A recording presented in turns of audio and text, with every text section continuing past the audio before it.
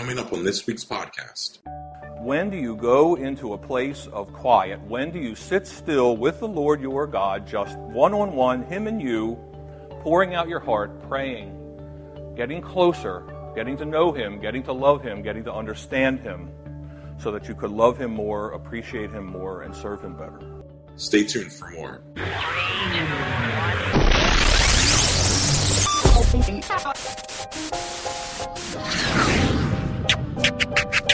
And welcome to another New Hope Chapel podcast.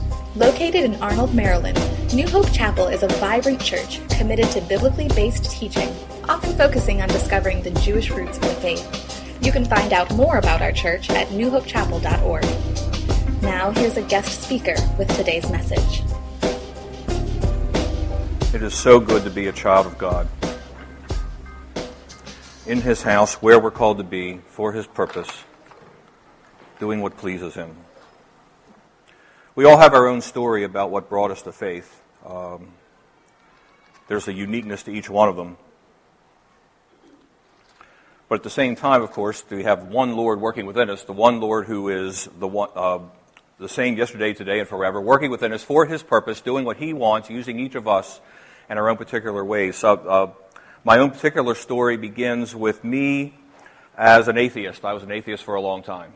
And I mean a real atheist. I would have, if I had been in this room in 1985, I promise you I would have hated you.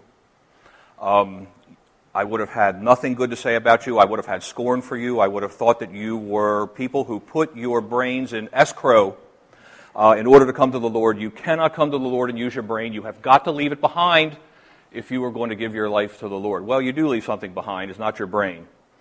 But I didn't know that at the time.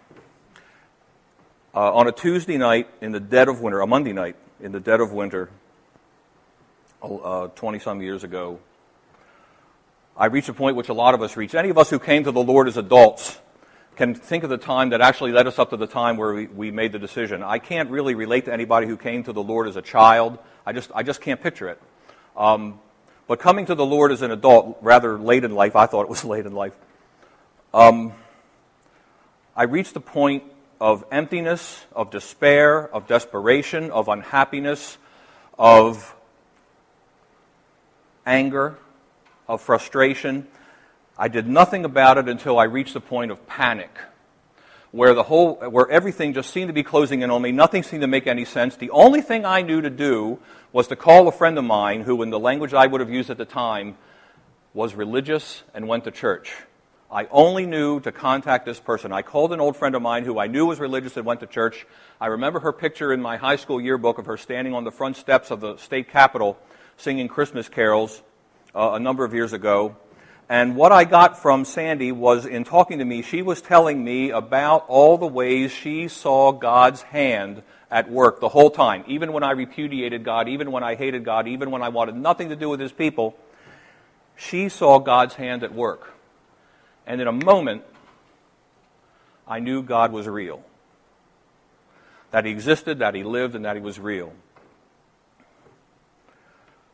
That's all I learned that night. It was a pretty big day, all in all. It was a lot to learn in one day, because on Sunday night, I thought that God was nothing, and on Monday night, I knew that God was real. That was all the farther I was going to step in that day. By Tuesday, I knew one thing more. I could hardly wait for Sunday. It was Tuesday. It was a long time. And so I called the people that I knew that went to church, and I told them. They were all happy. I was amazed at how many people had been praying for me all that time. That said, you've been on my heart. You were important to me. I loved you. I could not bear the thought of watching you dying, and I knew you wouldn't listen. So I prayed, and the Lord took over, and He did what had to be done. Sunday finally gets here, and I went to church for the first time in my life, willingly, let alone eagerly, but willingly. I could hardly wait to get there. I went running to a church where my wife at the time was attending. We go into the church, and I come right through the door talking about Jesus. Right through the door, that's it. I'm going to talk about Jesus. And I figured I was going to be amid a bunch of people who were going to feel the same way. I was going to be in a bunch of people, and they could hardly wait to embrace this new believer who was going to come in and talk about Jesus all day long. I was wrong. Matters what church you go to, I suppose. But I was wrong. But I did find that there was a group of people within this large church that did want to hear. And we ended up forming this little group, and we ended up being together a lot of the time, and we ended up starting Bible studies, and we talked and talked. These were people who were hungry for the Word of God. They were as hungry for the Word of God as I am, because I came to the Lord. I was starving, and I was now eating like a glutton. I wanted as much of the banquet that I could get. I was feeding on the Word of God every chance I could get. And within this church, there was a group of people who felt exactly the same way. And that was disturbing. It bothered me that I saw the light on in the eyes of such a small percentage of the people. Trying to figure out, well, there's a lot of big questions, big picture questions. But in dealing with just staying with this small group of people, as we fed each other and sharpened each other and helped each other and built each other up in whatever way we knew how, as so often happens in our walk, as always happens in our walk, I hit a spot where I didn't seem to be moving forward anymore. Remember times like that? You've had more than one, I guess. I've had plenty. We have our mountaintop experiences, but we also have the dark night of the soul. And I was having one of those times, and I was like, because I'll tell you what the problem was. I pictured a Christian life differently than the way it was playing out. I had my own image of what it was going to be and how this was going to work and what it's like to be a Christian, what it's like to be a child of God, and all those other things. And they all came to nothing. The Lord was going to tell me who He was. I wasn't going to tell Him who He was. He was going to work with me and tell me how He was going to proceed and work and change and all the other things that He does. And I just had to surrender these things. And I found that out by going to a person who turned out to be one of my spiritual mentors. If you have not had a spiritual mentor, I would consider praying for one. Somebody who can come alongside of you and shepherd you at various times. And there are also going to be times when you are going to be a mentor to somebody else, because the Lord is always working in you. You are always learning more, and there's always somebody else who doesn't know what you know, exactly what you know. And I went to this person, and without much other time going past, he said, "Well, what's your prayer life like?" And I gave him a mother's milk Christian answer. I said, "My whole life is a prayer." My whole life is a prayer. I think of God all the time. So I'm always talking to God. Just me and God, just talking all the time. When I'm driving, when I'm, whatever I'm doing, when I'm at my desk, it's the whole life in prayer. And he said, "No, don't stop that. But don't think that that is your entire prayer life. I mean, when do you go into a place of quiet? When do you sit still with the Lord your God, just one-on-one, Him and you, pouring out your heart, praying, getting closer, getting to know Him, getting to love Him, getting to understand Him, so that you could love Him more, appreciate Him more, and serve Him better?"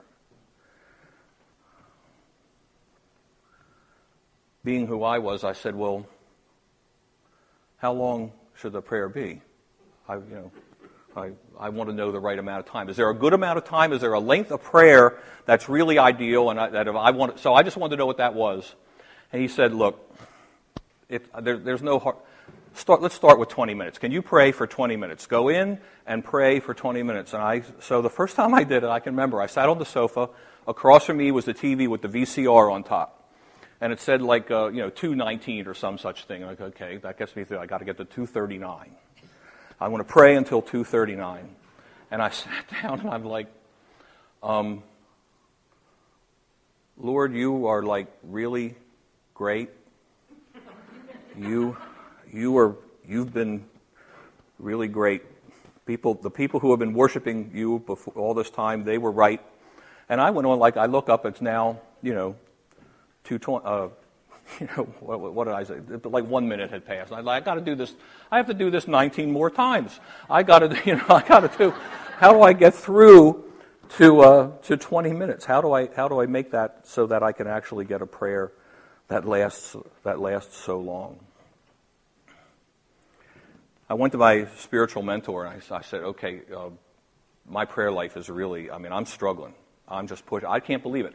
I love the Lord this much, but when I sit to him one-on-one, I fumble like a guy on a first date. I can't talk to him. I don't know anything to say. He said, try the Psalms. Psalm 63. A psalm of David when he was out in the desert of Judah. At that time, he was hiding from Absalom. Absalom wanted to kill him. And so he had this combination of his love for the Lord and his fear of his circumstances, and this is the psalm that comes out of that, Psalm 63. Can we read that as a body of Christ? You, God, are my God. Earnestly I seek you. I thirst for you. My whole being longs for you in a dry and parched land where there is no water. I've seen you in the sanctuary, beheld your power and your glory. Because your love is better than life, my lips will glorify you.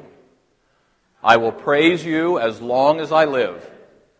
And in your name I will lift up my hands. I will be fully satisfied as with the richest of foods. With singing lips my mouth will praise you. On my bed I remember you. I think of you through the watches of the night.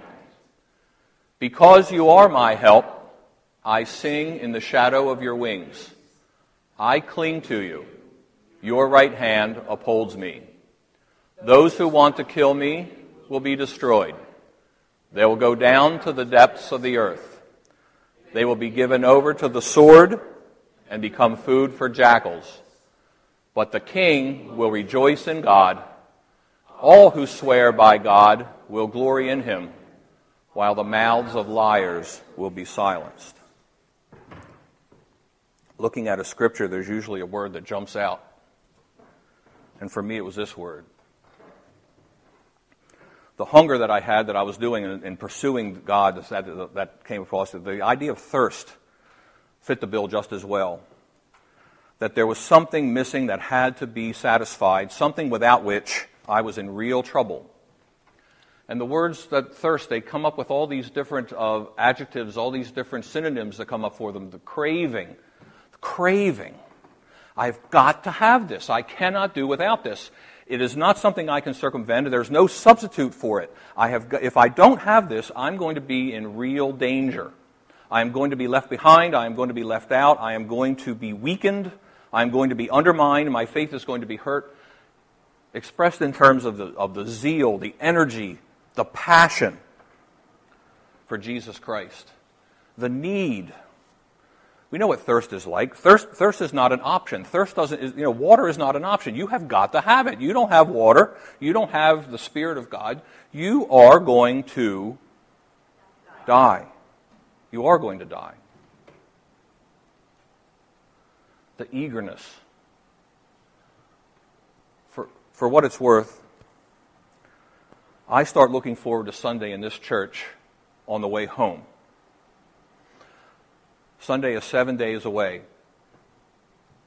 There is something about being in the midst of a group of people, all of whom thirst for God. All of whom thirst for God. Now, I'm not the judge. None of us are the judge. I don't know who's going to heaven or hell, but by your fruits you will know them. And what I see here, what I discern here, is a group of people, every one of whom has a thirst for God. This is the place to be. That eagerness, that drive, that appetite, expressed in desire with a passion and the yearning that leads to the sure and certain hope that we have in Jesus Christ. And again, expressed in the term hunger.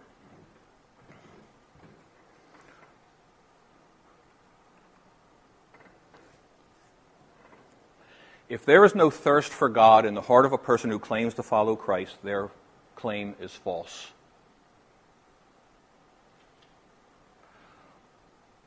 There has to be an understanding that God is who He is. O God, Thou art my God. Earnestly do I seek Thee.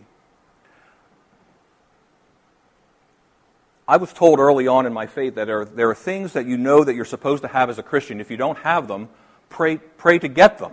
May say, I don't love God as much as I want to. Pray to love God. That's a legitimate prayer.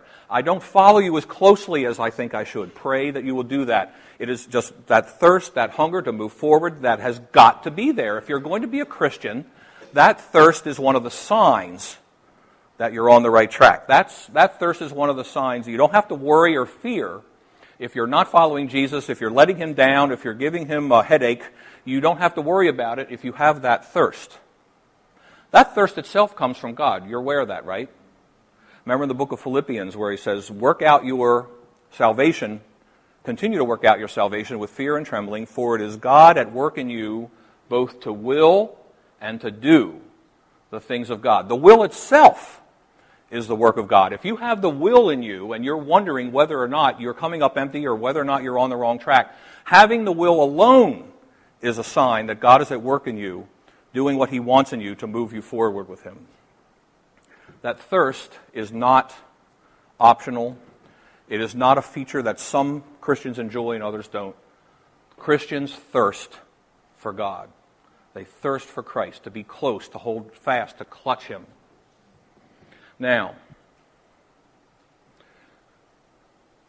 looking at this, we think of these oftentimes as these are individual things. The Lord works through each one of us as individuals. He comes to us, deals with each of us where we are for his purpose, but there is nothing that is done in an individual Christian that is not also done in the context of the church. Right? Everything about our Christian walk is geared towards connecting us with other Christians. The church is essential, meaning the essence, with a capital C church, is essence of the plan that Jesus has on earth. He built his church intentionally, and all of the New Testament, from Acts all the way through to the word Amen at the end of Revelation, is in the context of the church. That we who are then claimed by Jesus, who surrender to him, are guided to the church. There's nothing in the Scripture where it says, okay, there's a group of people that we work with in the church, and there's another group of people over here who are all lone wolves, and we work with them individually. No. We are all gathered, called, assembled, and the assembly is sacred, and we are told not to forsake it. Everything is done within the context of the church, where we are to work for the purpose of God, for the kingdom of God. I distinguish oftentimes between the church with a capital C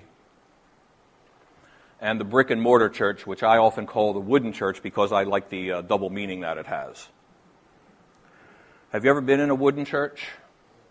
This church hasn't been here forever. You went to church. Some of you maybe found the Lord while you were here, but I think a lot of us were going to other churches first before we found our way here. Have you been in a wooden church?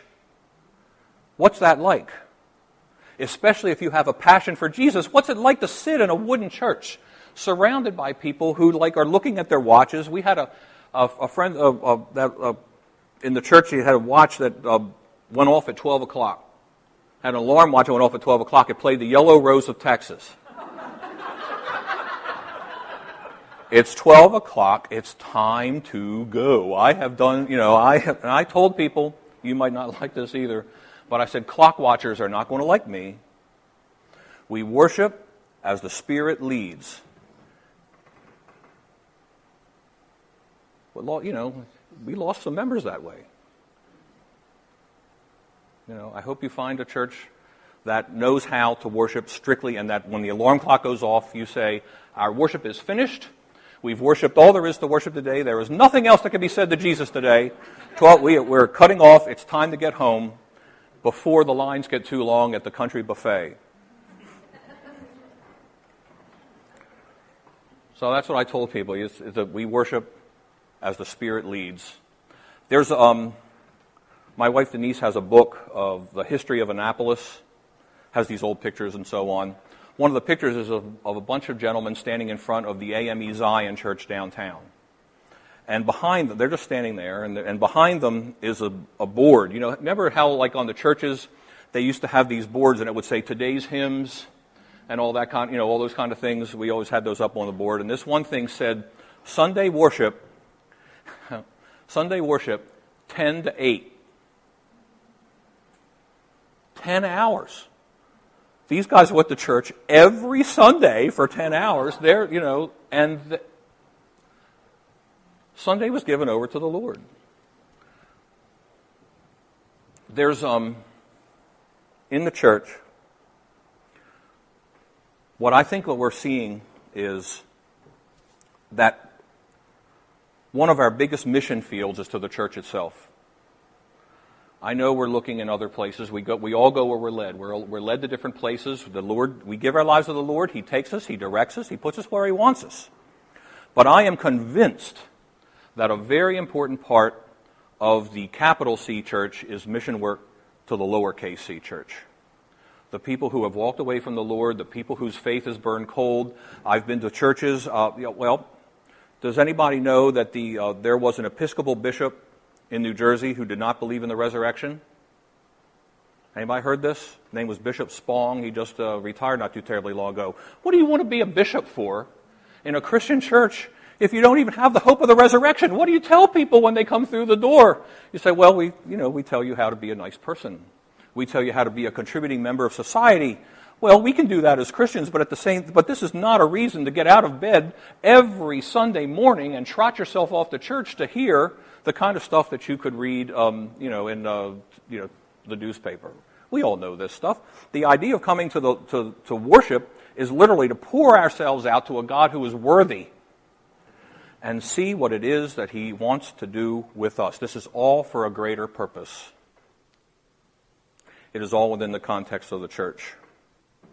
We give ourselves over to Him in our thirst, and this is what we want to see from people, because we know that this is part of the covenant, that our love for Him is because He first loved us. We give ourselves to Him, and He goes about His work in us, perfecting us and using us. One of the verses in the Psalm is, "My soul clings to You, Your right hand upholds me."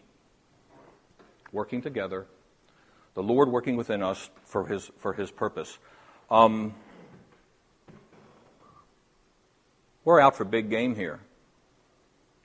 We who are in the church are called to a cosmic purpose.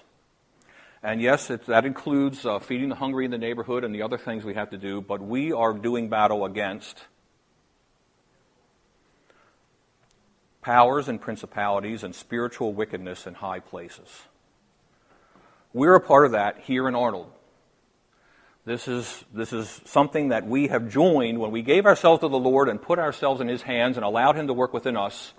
We who thirst after Jesus, who come to Him panting for Him, when He indwells us and works within us, He works within us, first of all, to satisfy us. We're satisfied, as David reminds us, but for a purpose. We've got a lot of work to do. We've got churches out there that don't believe in the resurrection. I know of churches where they went to a parent of a kid in Sunday school and said, "You have got to tell your kid to stop talking about Jesus in our Sunday school class all the time. He's upsetting all the other kids," and they're going home and their parents are getting upset. I'm getting too much flack. Tell them to not. That happened at a church about 3 miles from here. This is no kidding. They talk about Jesus too much. I had a lady at my church when I was in Ellicott City. I went to her and talked about Jesus, and she said, "We know all that already. Talk about something else." Here's a person who comes to church every Sunday with a cross up on the steeple saying, "I know everything about Jesus there is to know. Talk about something else." I don't have anything else. to preach Christ and Him crucified. That's it.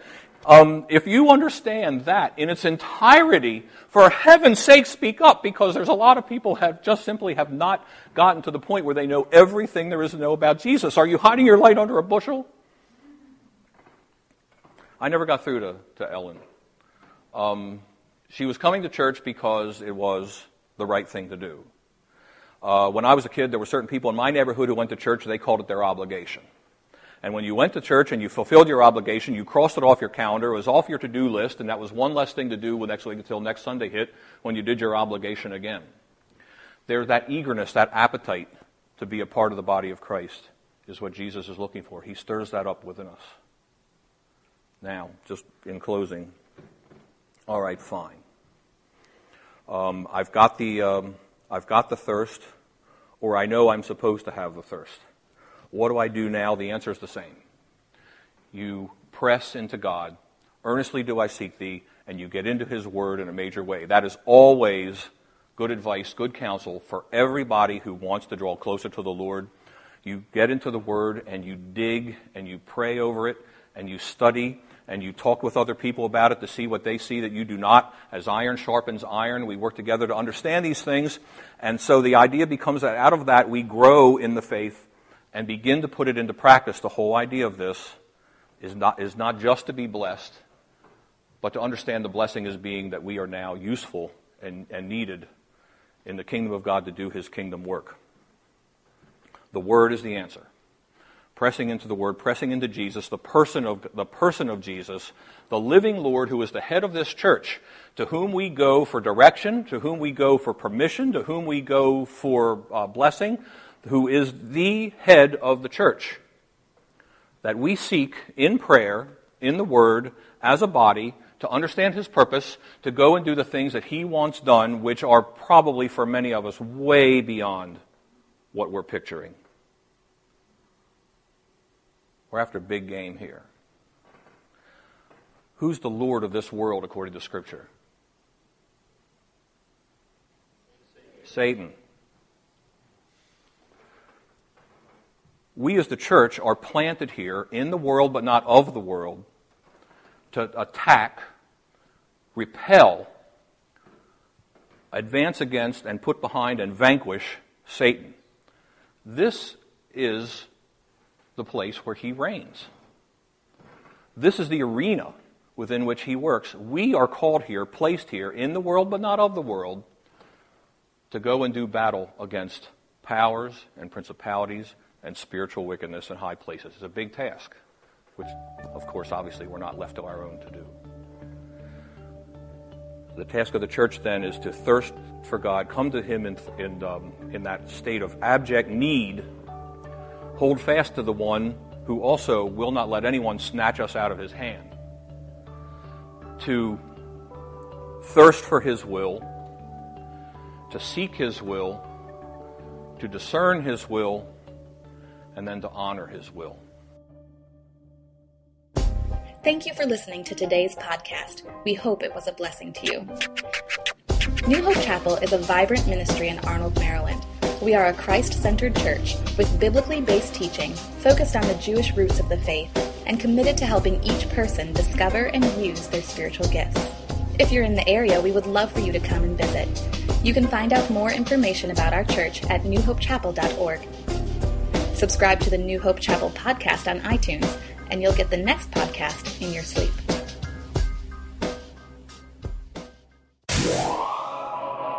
New Hope Chapel.